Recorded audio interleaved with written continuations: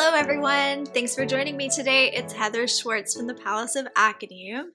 If you want to follow these videos, make sure to subscribe to my channel so you can see more. You can also follow my socials at Facebook, Instagram, and of course, if you want to have a conversation with me and possibly do some homeschool coaching together to get your homeschool set up and running the way that you want it to be, you can give me a call. Just pop over to my website, thepalaceofacademe.com, and book a call. You can do it right there. And we can talk. I would love to hear from you. So today I wanted to talk about, some differences between school and homeschool that we need to be aware of as homeschooling parents.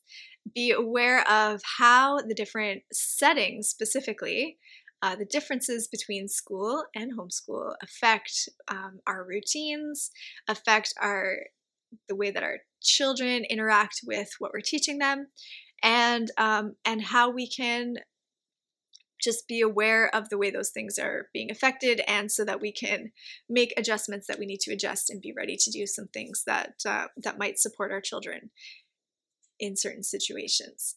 Okay, so when we think about school, for the purpose of this video, I don't want to talk about the negatives of public school or any of that stuff. I want to pretend that we have the option between homeschooling and the lovely ideal neighborhood school where all the teachers are just lovely and are experts in their subjects, and where we are very confident that our children will be encouraged and cared for and come out with excellent educations. Okay, now a lot of us wouldn't maybe homeschool if our neighborhood school was really like that, but for the purpose of this discussion, let's not talk about the negatives in schools as they are. Let's just talk about the inherent differences between the settings of schooling and homeschooling. Okay, are you with me? So, when we send a child to school, they wake up in the morning, they're at home, where they're comfortable, where all their things are, all their things, are right there with them. Their parents might be there, their siblings are there that they're comfortable with, all the food is there, snacks, and all the stuff that they like is right there. And we take them out of that place and they go to another building that is set aside, specifically entirely engineered around the fact that, when we're in this building, we're here to learn together, learn, the school subjects together. That is very different from trying to stay home, and the process of getting your mind in focus in the different settings is very different, So when our children are going to school, they have certain structures in place that lead their brains to say, this is the process now. It's time to focus on this thing. I don't have to deal with a whole lot of distractions, maybe some distractions, of course, their friends or whatever it might be, some distractions, but overall, everything about that school setting is engineered to get them into the frame of mind that they need to be in order to learn. Again, in the ideal situation, that's what it's like.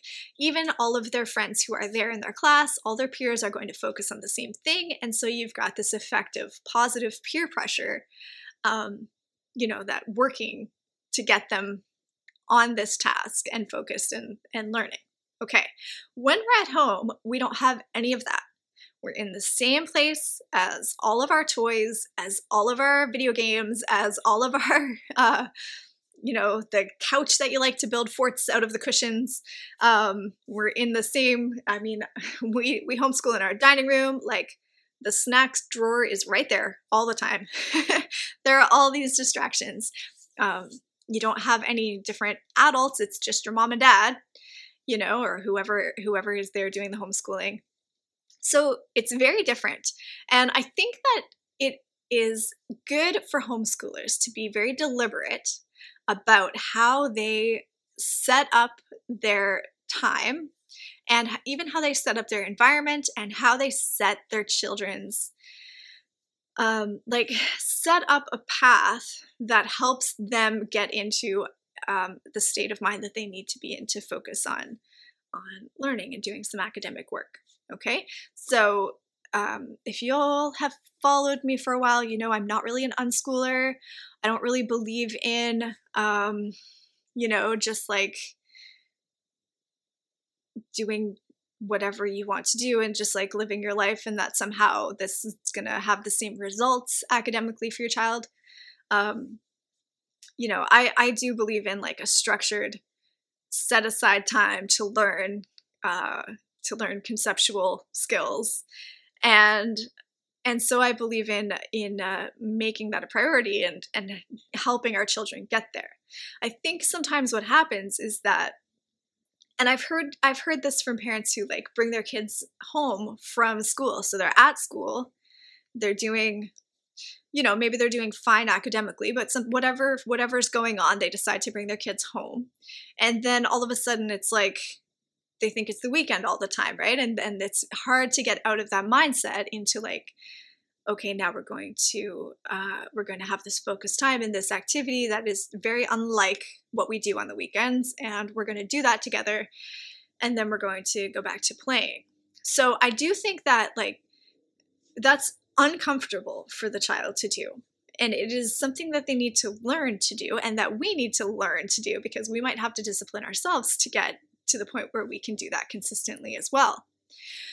But I think it's worth thinking deliberately about how we can do that, how we can create a space that's set aside for homeschooling, a time, like a consistent routine where it's like, okay, we get up in the morning, we eat breakfast, we brush our teeth, we get dressed, and then we come and do a couple of hours of school time before we do anything else on the days that we're doing school, something like that. That makes a really clear, what's the word that I'm looking for? Where it's like not a trigger, but like a signal to your child that, okay, now we're going into focus mode and we're going to do this, right? It's a skill that we take for granted, I think, just because, again, when we send the kids to school, so much of their routine is set up around that transition just automatically that we don't think about doing it deliberately. But when we're at home, I think it's worth really thinking about, okay, how can I give my children that consistency around expecting them to do, a certain amount of schoolwork, whatever you have planned, your school plan, and teaching them to do that, and putting whatever structures and supports you need to put into the environment and into your schedule in order to help them transition to being able to do that. It's not easy. It's not easy for any of us. I think if you've ever put on your schedule, to do X task at X time, and then that time comes around and like your mind is not there, and it takes a little bit to get yourself into the context and get yourself like connected with the motivation for doing that task. It can take a little bit, and it can take some practice to be able to do, and it's no different for our children. I think that a lot of the time when we have kids who are resisting doing schoolwork and resisting working with their parents and homeschooling, I think a lot of the time it is because of maybe the parent isn't aware that that transition needs to happen and that their child is going to need help with it and can't just do school now because you said it's math time. And also just that the child sometimes resists doing that. Like they might be mad, they might cry, they might, really, really, really prefer to go and do something else. Of course, right? So if we can help them make that transition and do everything that we can to make that easier for them by being consistent, by giving them a routine to follow, by maybe starting with the subjects that they enjoy the most, so that it's easier to do. I love to start with reading because it's something that you can all do together. It's like, it's an easy starter. You can sit on the couch and read together. If it's hard for you, you can sit on the couch and put on an audiobook. It's just an easy kind of on-ramp. And then after that, you do something that's a little bit harder and takes a little more focus, but you've already kind of eased yourself into the transition. So building things like that into your routine that help get your child from, you know, at home, relaxed playtime to like, okay, we're going to focus our minds on this work now for a little bit.